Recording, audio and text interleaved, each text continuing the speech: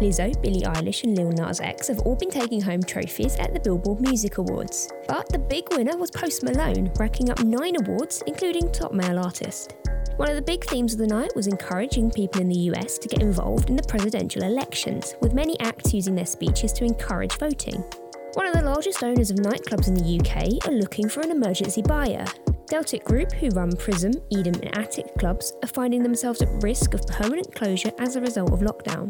The company says they're assessing all options and are in talks with the government for additional support for late-night industries.